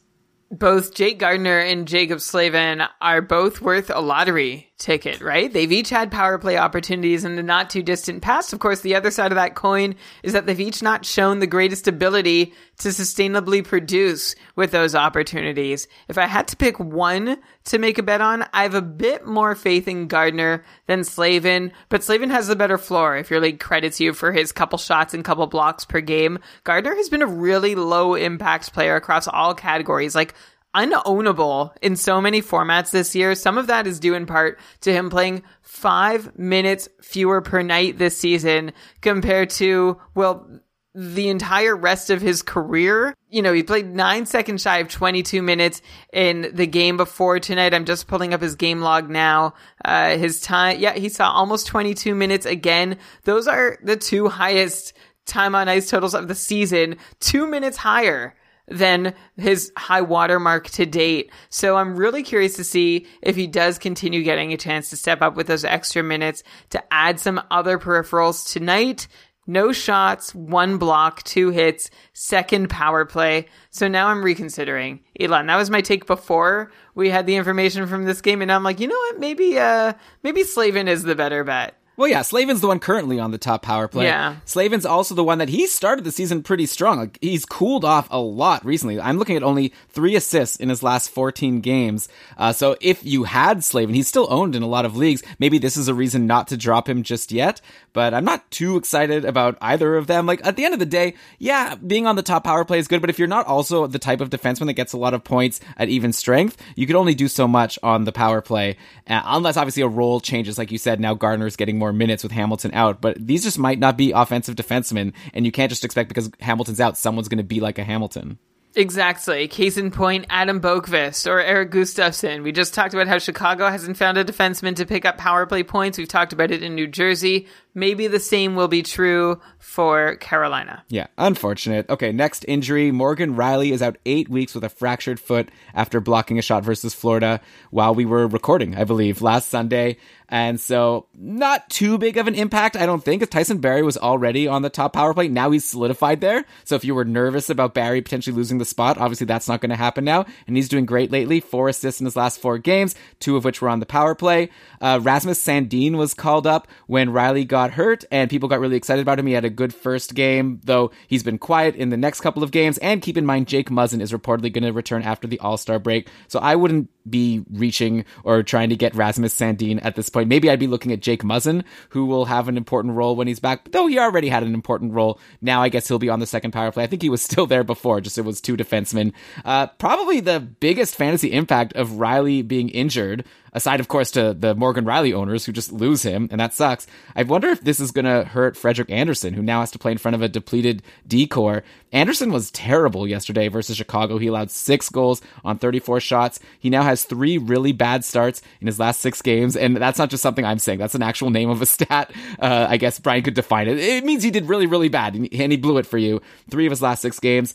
Did we maybe place Andersen too high in our goalie rankings? I think we had him 2, and now, you know, he's down to a .909 save percentage. Seems like the Leafs could really use a backup goalie to give this guy some rest. The Rangers currently have 3 active goalies, and it looks like Shesterkin's having another really awesome game today. So I don't know. Right now, I'm a little worried about Frederik Andersen because he's probably going to play a lot, which is good for fantasy, but also makes me worried that he's not going to be able to sustain a good save percentage, especially now that Morgan Rielly's hurt.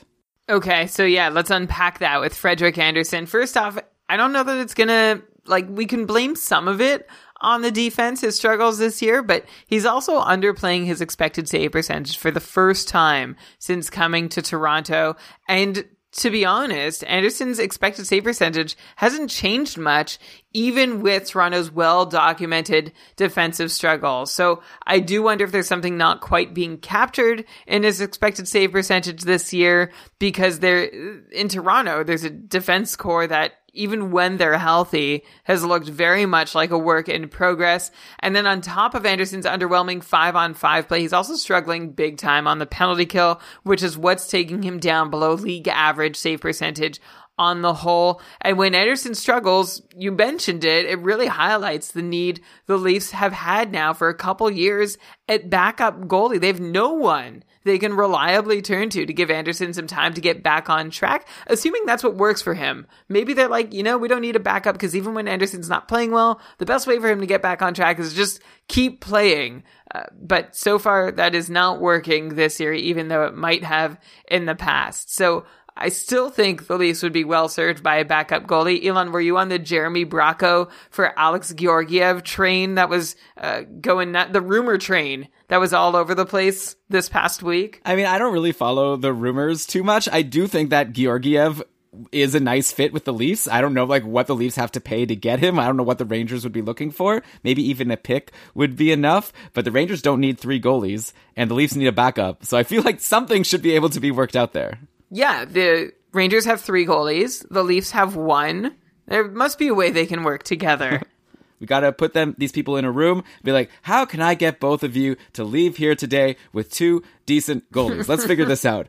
Okay, by the way, Brian, quick update on the Blue Jackets discussion from earlier. Oliver Bjorkstrand scored a goal. So already a great return for him. Makes me a little worried about Cam Atkinson. Bjorkstrand on the line with Dubois and Nyquist. Really good deployment for him. And Atkinson, like I said, power play 2, no goals today. Of course, they're playing against Ilya Shesterkin, so it's hard to score goals against him. But it's also hard to score goals against this guy who's playing for Columbus today, Matiss Kivlenieks. I probably mispronounced that, but Columbus has just been so good at protecting their goalies. Doesn't matter who's in net, they're going to give you a good game. So we were on the Leafs. I guess one other question about the Leafs that I'll ask you, as Morgan Rielly is injured, this might be a good time to get him in a keeper league. And I was actually saying on our Patreon cast that we recorded on Wednesday, which is a really fun show that we do every month for the patrons. We answer all of their questions. By the way, you can support our podcast if you want by becoming a patron of Keeping Karlsson, keepingkarlsson.com/patron. For just $5 a month, you get in our patron Facebook group and a bunch of other perks, including the Patreon cast, a Saturday stream. Ben did a streaming show where people asked questions about who they should play and start decisions on Saturday. Just like, we got a lot of fun stuff going on for patrons. You can get all the information, keepingkarlsson.com/patrons. A little ad there, because this is an advertisement-free episode aside from that. Anyway, we were talking on that show, which you can still download, by the way, if you sign up now, about Morgan Rielly. And I'm wondering if, on one hand, this has been a really brutal year for him, right? Because he got bumped from the top power play, and now he's injured. So if you drafted him in a one-year league, you're like, ugh, what a waste.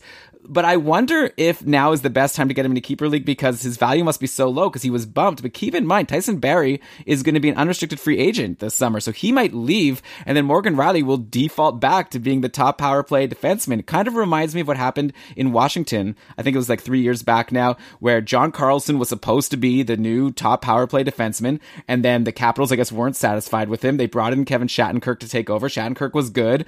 Carlson got bumped. I'm sure this would have been a great opportunity to get John Carlson in a keeper league, because the next year Shattenkirk moved on to the Rangers and Carlson took back over that job, and he was great for the rest of his career so far. Now he might win the Norris Trophy this year. Actually, I think he almost definitely will win the Norris Trophy this year. So I wonder if that's also the future for Morgan Rielly, unless you want to look at it with a more of a glass half empty view and say that maybe Sheldon Keefe doesn't trust Rielly as the power play one quarterback and they'll find someone else. Maybe one day it'll be Rasmus Sandin bumping Morgan Rielly from the top power play. So I don't know. Two ways to look at it.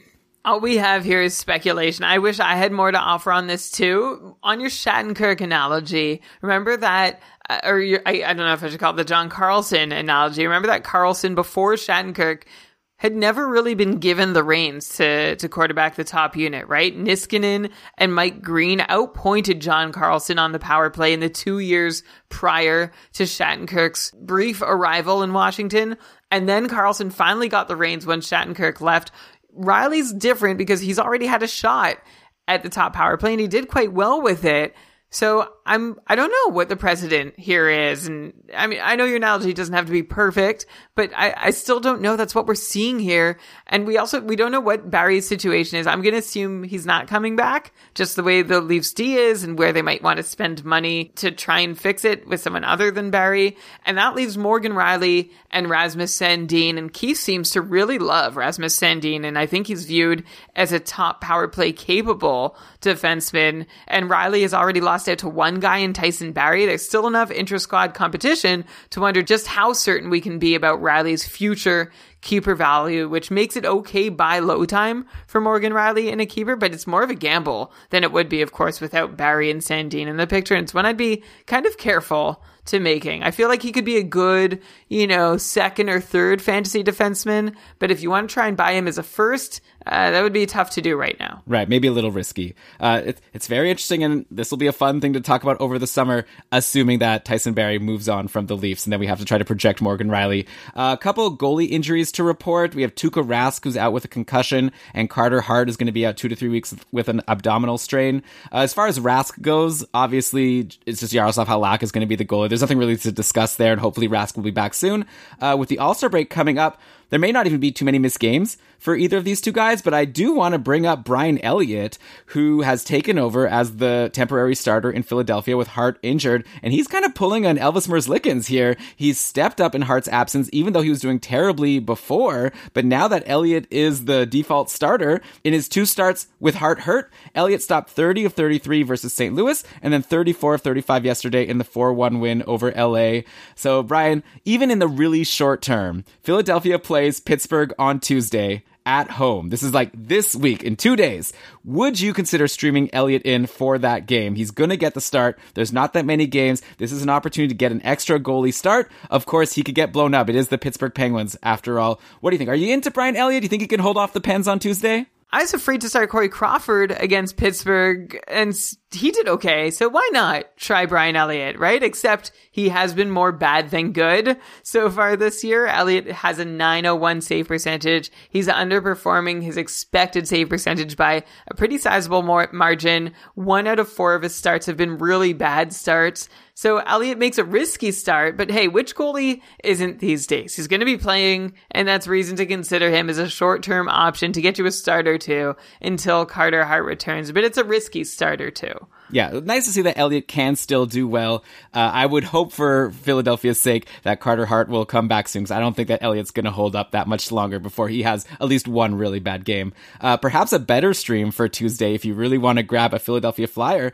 Maybe James Van Riemsdyk is out there in free agency and someone you should consider adding. He has recently found himself on the Philly top line with Giroux and Konechny, as well as on the top power play. Well, he's been on the power play for a while with Giroux, Konechny, Hayes, and Provorov. JVR capitalized big time yesterday on Saturday with 1 goal and 2 assists versus the Kings. He also had 2 assists in his previous 3 games before that. Brian, could this be the time where JVR is finally able to maintain some fantasy relevance, or is another 8-game pointless streak, just like the one he was riding before this recent run, likely on the horizon? He's had good deployment before, right? Earlier this year, and Van Riemsdyk barely stuck there long enough for us to even talk about it. The difference this time might be, I guess, that Van Riemsdyk is actually producing in the early stages of getting this opportunity. I could see him not lasting long here, but I've already gone ahead and added him in a league in hopes that this is the start of a second half surge, because James Van Riemsdyk's skill is still very much there. He's just had a bad time on the power play, just 6 power play points so far this year, and he needs more than that to supplement what's actually been completely respectable 5-on-5 production that's just been masked by this power play outage. Do you know that James Van Riemsdyk actually producing 5-on-5 points at his best per 60 rate, second best per 60 rate in the last 7 years? And of course, it's adding up to fewer points because he's seeing fewer minutes too. But maybe these minutes come back. He's got good deployment. He's up on power play 1, so that's a good start to cover that error, that problem that he's been having. So, I don't think we're talking James and a giant reach here to think that Van Riemsdyk can get back on a 60-point pace if he holds on to top power play time. Yeah, well, not only top power play, I think he also needs to hold that top line deployment at even strength. And we'll see. I don't know. Seems like a bit of a James and a giant reach, but I'm happy that he had one good game. Let's see him have like 2 or 3 good games in a row, and then I'll get more excited. Why not grab him? Because a lot of teams don't even play at all over the next 3 days before the break, and Philly does have that one game at least. Brian, quick update on the Chicago-Winnipeg game happening today. Alex DeBrincat does have a point on his line with David Kampf and Kirby Dach. Kampf scored a goal assisted by Dach and DeBrincat, so who knows? Maybe DeBrincat doesn't need good deployment to get points. He could do it with these guys. All right, so those are our injuries and outjuries for this week. I want to now go and end the show with the classic hot and cold streaks. Brian, we can play a little sustainable or fleeting here with some of these guys. Obviously, I don't need to ask you sustainable or fleeting about where I want to start in Washington with Alex Ovechkin, who has now scored hat tricks in 2 straight games after that crazy comeback win over the Islanders yesterday. He also had 2 goals in the game before that, so that's 8 goals in his last 3 games for Alex Ovechkin. I just love this guy. He's amazing. He's now up to 692 career goals. He just passed Lemieux. He's tied with Yzerman. He's 2 behind Messier. Could potentially pass Gartner at 708 goals. Remember, Ovechkin's at 692. Maybe even he could pass Phil Esposito, who's at 717 before the season is done if he really has a strong finish. Though actually another guy that Ovechkin has to catch right now is David Pastrnak, who's at 37 goals on the season compared to Ovi's 34. And also Austin Matthews has 34. So if you had to pick right now, Brian, who do you think is going to win the Rocket Richard Trophy this year? Of course, it doesn't help Ovi's case that he's going to miss a game due to skipping the All-Star game. I feel like he should get an exemption, right? Like, he's Ovechkin. Just let the guy miss the game and not suspend him. We're going over a goal. We're going for a goal record here. We can't be suspending him for a game here and there. I totally agree. This is ridiculous. Let Ovechkin play. You already robbed him of a season and a half in lockouts. Let him play. And also, I'm not even going to mention that Ovechkin's 8 goals have come on 12 shots. Like, that's dumb. No, I said I'm not. You did. Because Ovechkin could... if anyone can score 8 goals on 12 shots and make me believe in it, it's Alex freaking Ovechkin. I want him to win the Rocket Richard Trophy. I'm not sure he is. I guess it's between Pasternak at 36 goals, Matthews and Ovechkin tied at 34. I don't know how to predict a winner here. I think I'm going to predict Ovechkin, except it's unfortunate he's going to be missing that game, which could be the difference. But of those 3 guys at the top, he does have the lowest shooting percentage so far. So maybe he has the most room or the least room to regress and to be able to keep up what he's been doing. Yeah, I'm seeing that Pasternak score today, so maybe our numbers are even a little bit out of date. But all Ovechkin needs is another couple hat tricks in a row, and he'll be up in the lead, right? So if anyone could do it, it's definitely Ovi. I'm cheering for him, which means I guess I'm cheering against David Pasternak, so I hope he doesn't score any goals for the next little while. Other hot caps that I could mention that you have no chance in adding in your league, which is fun to talk about. John Carlson, 9 points in his last 7 games. Ben mistakenly said that Dougie Hamilton was the Norris frontrunner before his injury on one of the short way to rub it in. Yeah, I say mistakenly. Ben said that that's what he thought because maybe they're going to consider defensive play, but we know they don't consider defensive play. They want the exciting points. Anyways, Carlson is likely now the for sure Norris front runner. I'm seeing in the chat, Patty was suggesting maybe Roman Josi will challenge, but I don't think so. So John Carlson doing as great as ever. Jacob Vrana, who you brought up earlier on the show, Brian, 9 points in his last 8 games, pacing for 67 on the season and rising lately. Could be a 70-point guy, and he's done it without playing on the top power play for most of the season. So I guess he's going to be this year's Timo Meier, which I think you've made this analogy before. I think even on this show, Meier last year got around 70 points without being on the top power play. Vrana doing the same thing. Then imagine if one day Vrana gets on that top power play. Sky is the limit. Great job by him. And he's not playing with Ovi. He's doing this on his own. Well, I mean, with like Kuznetsov, but still.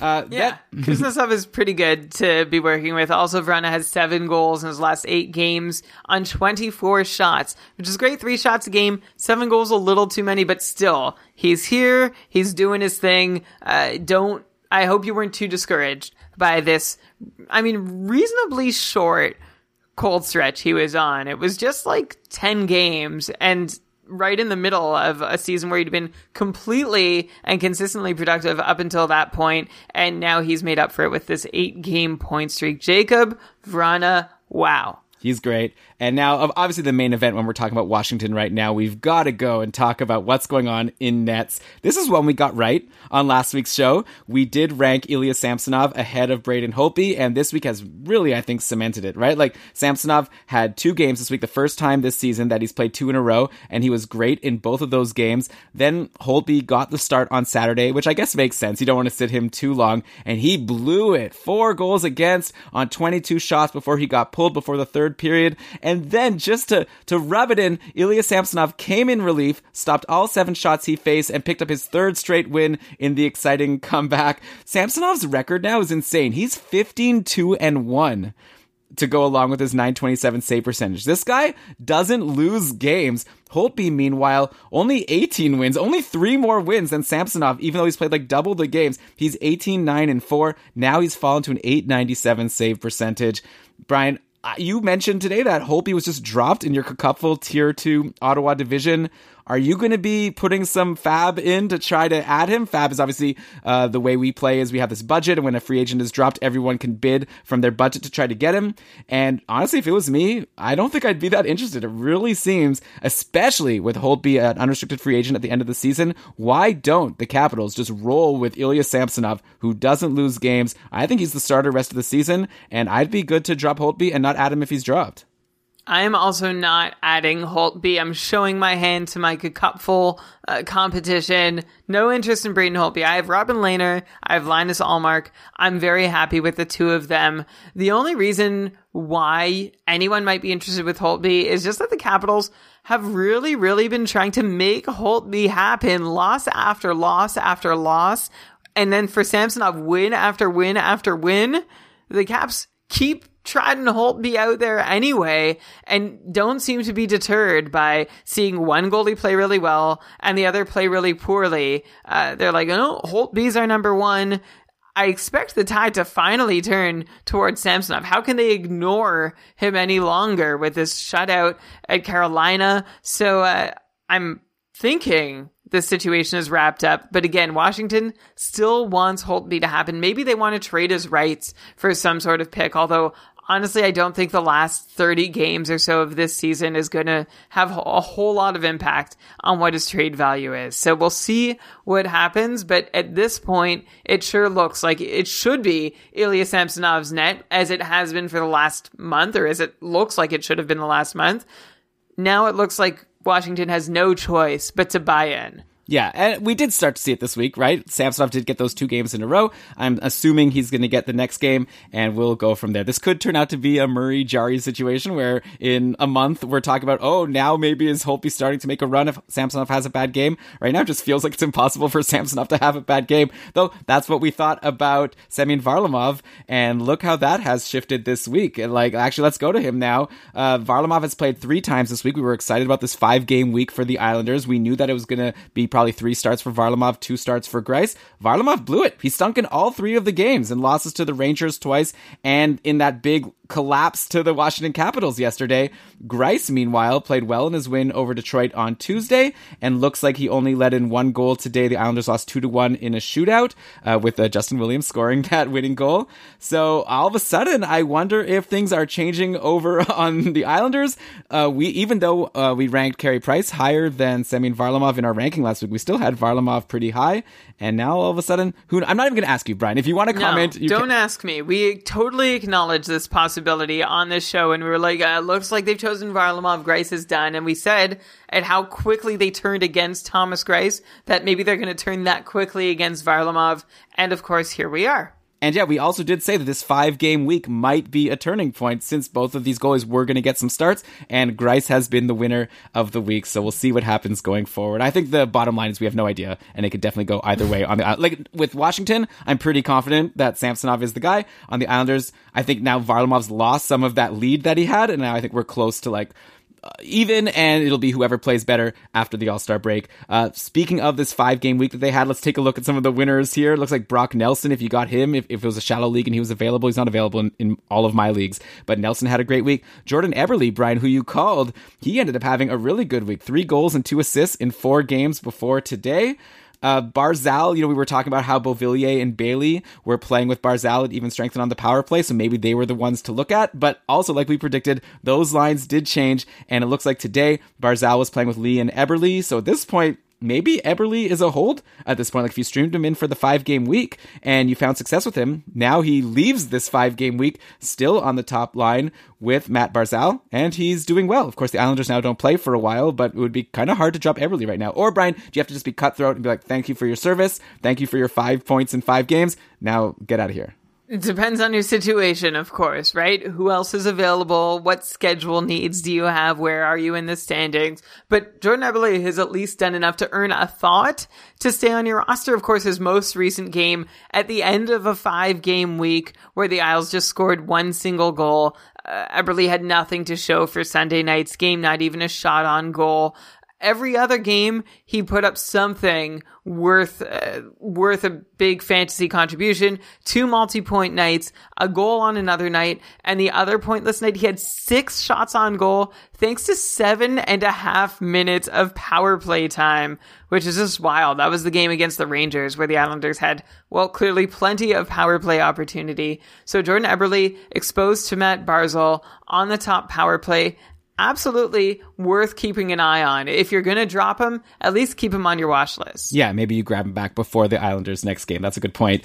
The other final goalie update I'll give here, after Cam Talbot played 3 games in a row and was great leading into our episode where we ranked goalies and where we ranked him above David Rittich, then I guess the coach, Jeff Ward, decided he wanted to try to make us look dumb. So he ended up sitting Cam Talbot and he gave Dave Rittich 3 starts in a row. And Rittich was really great in those first 2 games versus Montreal and Toronto, but then he put up a stinker on Saturday, letting in 4 goals on 20 shots in the loss to Ottawa.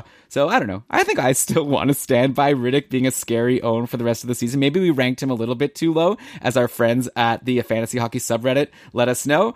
But I still think Talbot is doing really well. Just because he hasn't played last week doesn't take away from the fact that he was really great the week before, and Rittich just had a bad game, so we'll see what happens. Obviously, Rittich is probably the front runner. He's the guy I'd probably still want at this point ahead of Talbot, which is not what I would have said last week, as I didn't, but that's the update in Calgary. Who knows? I don't know. The way Washington wants to make Holtby happen, the Flames have wanted to make Riddick happen for going on at least a year and a half, maybe 2 full years now. It is a shame that Cam Talbot hasn't had a chance to build on what were some really solid starts. Until he blows it, he still looks like the better goalie, though. And like I mentioned on last week's episode, under the hood, he has been better than Dave Riddick this year, except the Flames love his big saves, and so I think they're going to keep trotting him out as their number 1 or at least 1A, and there's no point in ever predicting anything about goalies. Yeah, okay. Well, I'm going with that Samsonov prediction. I think that's pretty obvious at this point. So obviously that'll turn out wrong. Yep. Okay, next let's take a look at the schedule coming up like we've done a little bit. Florida is a rare team that plays 2 times next week, and both of their games are Monday and Tuesday. So now might be a good opportunity for you to stream in a Florida player, get those 2 games, and then drop that player because then they won't play again until the following Saturday. But you could add someone who plays early after the All-Star break. So obviously, if you have someone like Huberdeau or Barkov, you're loving life because you're going to get these 2 early games next week. In fact, Jonathan Huberdeau, he needs a shout out here, right? He has 27 points in his last 15 games, up to 64 points in 47 games on the season for an 112 point pace. At this point, Huberdeau is 7th in league scoring. Brian, how about just for fun? Want to try to guess the 6 players who have more points than Jonathan Huberdeau so far? Oh, like not at all, no, but let me try. For fun. Pasternak? Yes. More than McKinnon? Yes, McKinnon. So you've got 2. Okay, McDavid and Draisaitl. Yes, correct. Eichel? No, Eichel's actually behind by 1 point right now, or 2 points. Eichel has 62. Huberdeau has 64. Do you want to try one more guess, or should I let people know? Let people know.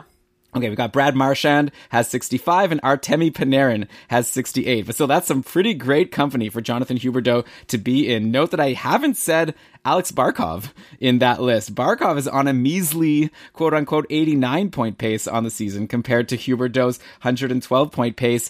Do you think Huberdeau is now the best Panther to own in fantasy? Has he surpassed Alex Barkov? Like, if you were an Alex Barkov owner and you got offered Huberdeau in a trade, do you think you would take it? I'd be crazy to say no, even though I see reasons why we wouldn't expect Huberdeau's production to keep up. Obviously, I'm going to be a bit of a wet blanket and point out the fact that he is shooting 4% more successfully than he did last season. His on-ice shooting percentage is insane. Almost 13% of the shots are going in while Huberdeau is on the ice at 5-on-5. Of course, he's been super successful on the power play too. He just has a little more positive variance than Barkov. And honestly, I think that's the difference between them. If somebody offered me Huberdeau for Barkov, I don't think they would. If I'm a Huberdeau owner, I might be making an offer to Barkov, but for Barkov plus and seeing just how much I can pull in, because I don't know. Is it too hot to take, Elon, to say I think their point totals are going to be a lot closer the rest of the season? I mean, no, I think that they're pretty tied. Like, I would have thought that their point totals would be close, and I would have thought Barkov would have been ahead. So, yeah, that's probably what's going to happen the rest of the way. But very exciting for Huberdeau, who now maybe we have to consider as a potential first-round guy to draft next year. Like, right now, he's sandwiched by Marchand and Eichel in the scoring race, and both of those guys have gotten drafted in the first round in a lot of leagues this year. Maybe Huberdeau will be among them next year. So, obviously, we'll see how things shake out. Anyways, we're looking at Panthers that you could actually add. Here's another one that you probably can't. Mike Hoffman, who's up to 10 points in his last 8 games, and only 2 of those points are from the top power play. That means he has 8 points in his last 8 games, playing with the likes of Dennis Malgin and Frank Vetrano. Somehow, Hoffman's getting terrible even strength deployment, but he's still producing. Do you have any explanation for this? And if you can't get Hoffman, maybe you have to start looking at Frank Vetrano, who's clearly benefiting from playing with Mike Hoffman, or maybe it's the opposite. But Vetrano has 7 points in his last 6 games.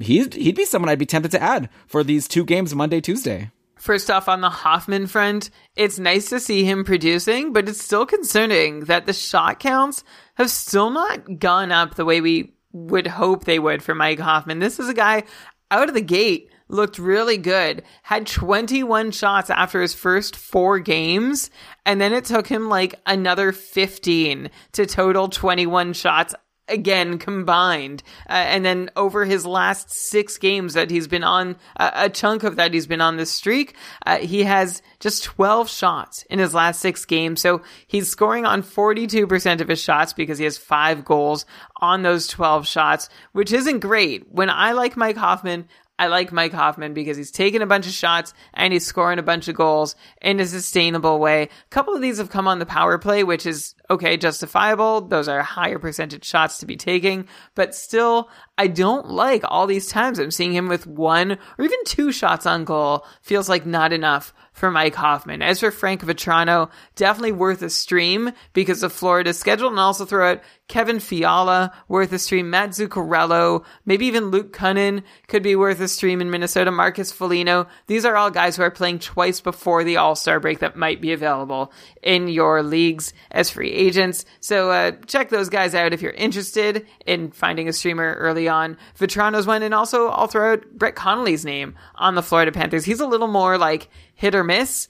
He might do something or he might do nothing. Vatrano at least, puts a few shots on goal more often than not, or at least more consistently than Connolly. Yeah, so I actually didn't have the option to add Vatrano. I added Brett Connolly, so we'll see what happens. I guess Noel Achari is another guy who could try playing with Trocheck. So we'll see what happens over these 2 games. Hopefully someone will get lucky with a stream from, like you said, one of these Minnesota guys or a Florida guy. Keeping on with the hot streaks over in Arizona, it looks like Taylor Hall is settling in quite nicely. He's currently riding a 4-game point streak, has 11 points in his last 9 games. That brings him to 40 points in 46 games on the season.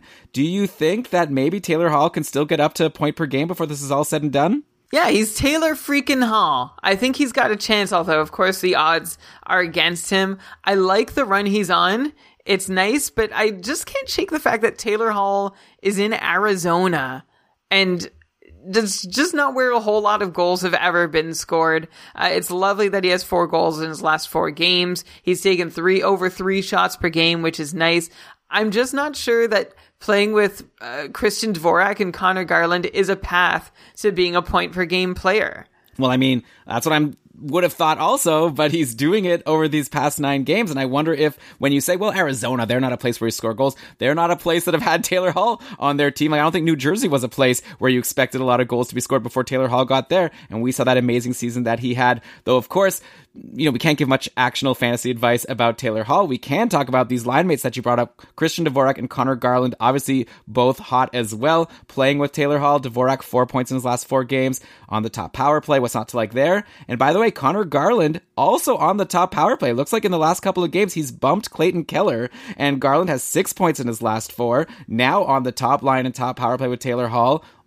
Only 11% owned in Yahoo, so you could grab Connor Garland right now in a lot of leagues, and I think you should. That's a really good spot for him. I like him and Dvorak. I think both of them should be owned. Top power play, playing with Taylor Hall, points in 3 of his last 4. These are all reasons to get Connor Garland on your roster. Clayton Keller, by the way, what a roller coaster of a season.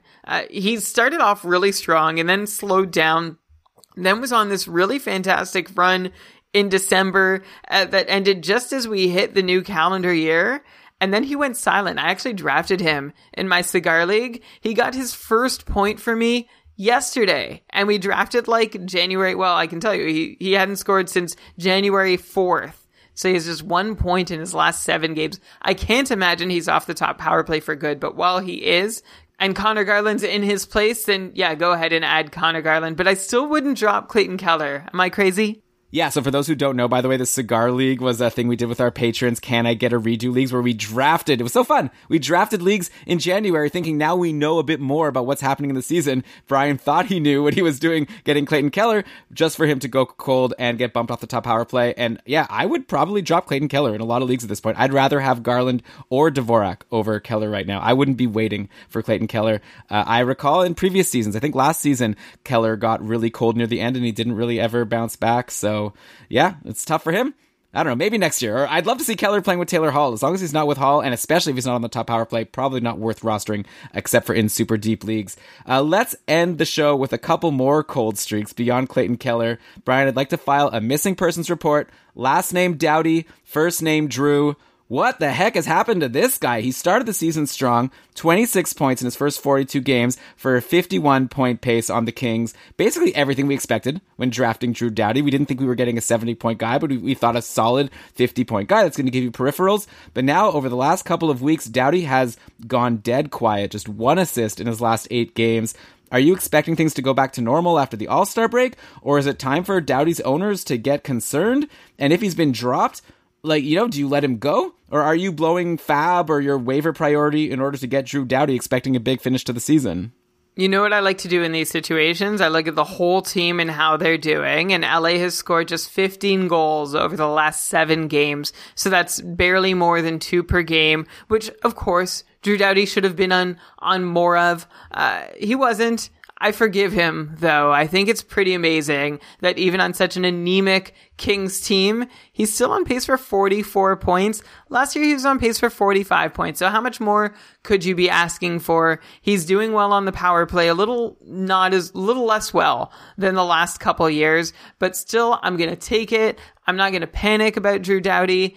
Everything's fine for all that you should have been able to expect, which was a 45 to 50 point season. Okay, so you're saying he was too good at first, now he's doing too badly now, and you're going to average it out on what he did last year. Hopefully you're right. I guess if I had Drew Doughty, I would still hold on for a little bit longer, but I'd definitely be concerned. This Kings team is not scoring goals, and you could hope that when they do score, he'll get back in on them, or they just might stop scoring, kind of like Anaheim did for a stretch last year. And then the final cold streak I want to bring up, things have not looked great for Nazem Kadri on Colorado lately. Unless you're in a PIMS league, then he's destroying it for you. He's taking too many penalties, I feel like. But he only has 1 assist in his last 7 games, appears to have been bumped from the top power play for JT Compher, so that's definitely not good. He's been centering a line with Andrei Burakovsky and Valery Nichushkin lately. Somehow, while Kadri and Nichushkin are cold, Burakovsky has 6 points in his last 5 games. I don't really even know how that's possible, but that's what's been happening. So I guess we could actually make this a 2-part, bi-directional, sustainable or fleeting question for both Kadri and Burakovsky. Are either of these guys worth owning in fantasy right now? And if you've held Kadri all year, is it time to let go?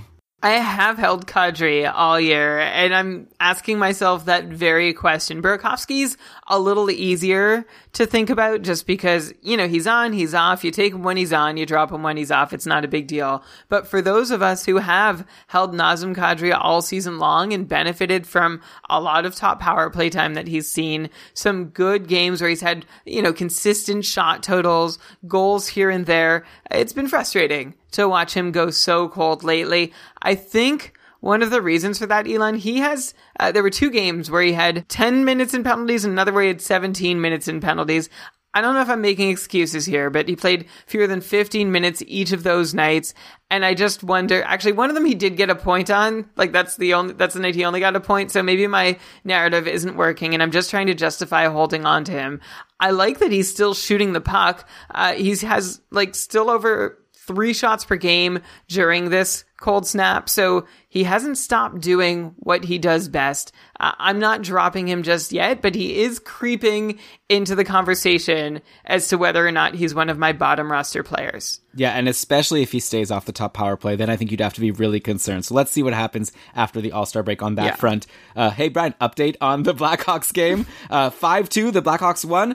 Brandon Saad scored a goal, assisted by Patrick Kane, so that pairing is doing well. Dominic Kubalik scored a goal right at the end, assisted by Taves and Murphy. So again, in your question that you asked me about do you hold Kubalik through only having 1 game the next matchup? Definitely yes, and he's shown why. And how about another Oliver Bjorkstrand update? 2 goals on 6 shots in his return. His team's only 2 goals in a 2-1 victory. Matis Kivlenieks picks up the W. Another Latvian gets his first win for the Columbus Blue Jackets. And poor Igor Shesterkin still had a good game. 2 goals against on 31 shots, but the Rangers couldn't beat Matis Kivlenieks. So what you gonna do? It'll be fun to see what happens in the Rangers net over the next few weeks. But Brian, that takes us to the end of our show. Really fun. We did a normal show. We didn't rank every player in a position. Maybe after the All-Star break, we could do all the defensemen or something. That might be fun. But for now, I really enjoyed just going through all the injuries and outjuries and hot streaks and cold streaks. Hopefully everyone will have a very restful All-Star break. We have 3 more days of light hockey schedules, and then I guess we all get a chance to regroup and figure out what we want to do to get ourselves into the fantasy hockey playoffs. Brian, we will still be back with an episode next Sunday. We'll have to figure out how to fill the time since we'll only have these 3 games of action to talk about, but that's for us to worry about. All you need to worry about, dear listener, is to take our thanks for sticking with us all season long. We hope you like the show. Obviously, we'd love to hear your feedback. You could tweet at us at Keeping Karlsson, good or bad. Let us know what you think. If it's good, then we would also appreciate a positive 5-star review over on Apple Podcasts. That helps people find the show. Again, like we said before, if you want to support us for the rest of the season, just $5 a month, and you could cancel anytime by becoming a patron of Keeping Karlsson. You buy Brian or I a beer once a month. It's nothing. KeepingKarlsson.com/patron. But with that, let's cue the outro music. And why don't you go ahead, Brian, and read us the credits. All right, this episode of the Keeping Karlsson Fantasy Hockey Podcast was presented by Dobber Hockey and powered by our patrons, including our newest ones, Mike and Jesse. Welcome aboard again. We're on Patreon, patreon.com/KeepingKarlsson. Support the show. It's supported by you, especially this week. Logo and art by Brandon Weeb at brandonweeb.com. Outro music by Pat Roach. This episode was researched with help from Dobber Hockey, Frozen Pool, Dobber Prospects, Natural Stat Trick, Evolving Hockey, Cap Friendly, Charting Hockey, HockeyGoldies.org, Hockey Reference, Hockey Viz, Hockey Database, Elite Prospects, Roto World, and Yahoo! Great job as always. Brian, looking forward to doing this all again with you next week. Until then, keep on keeping Karlsson.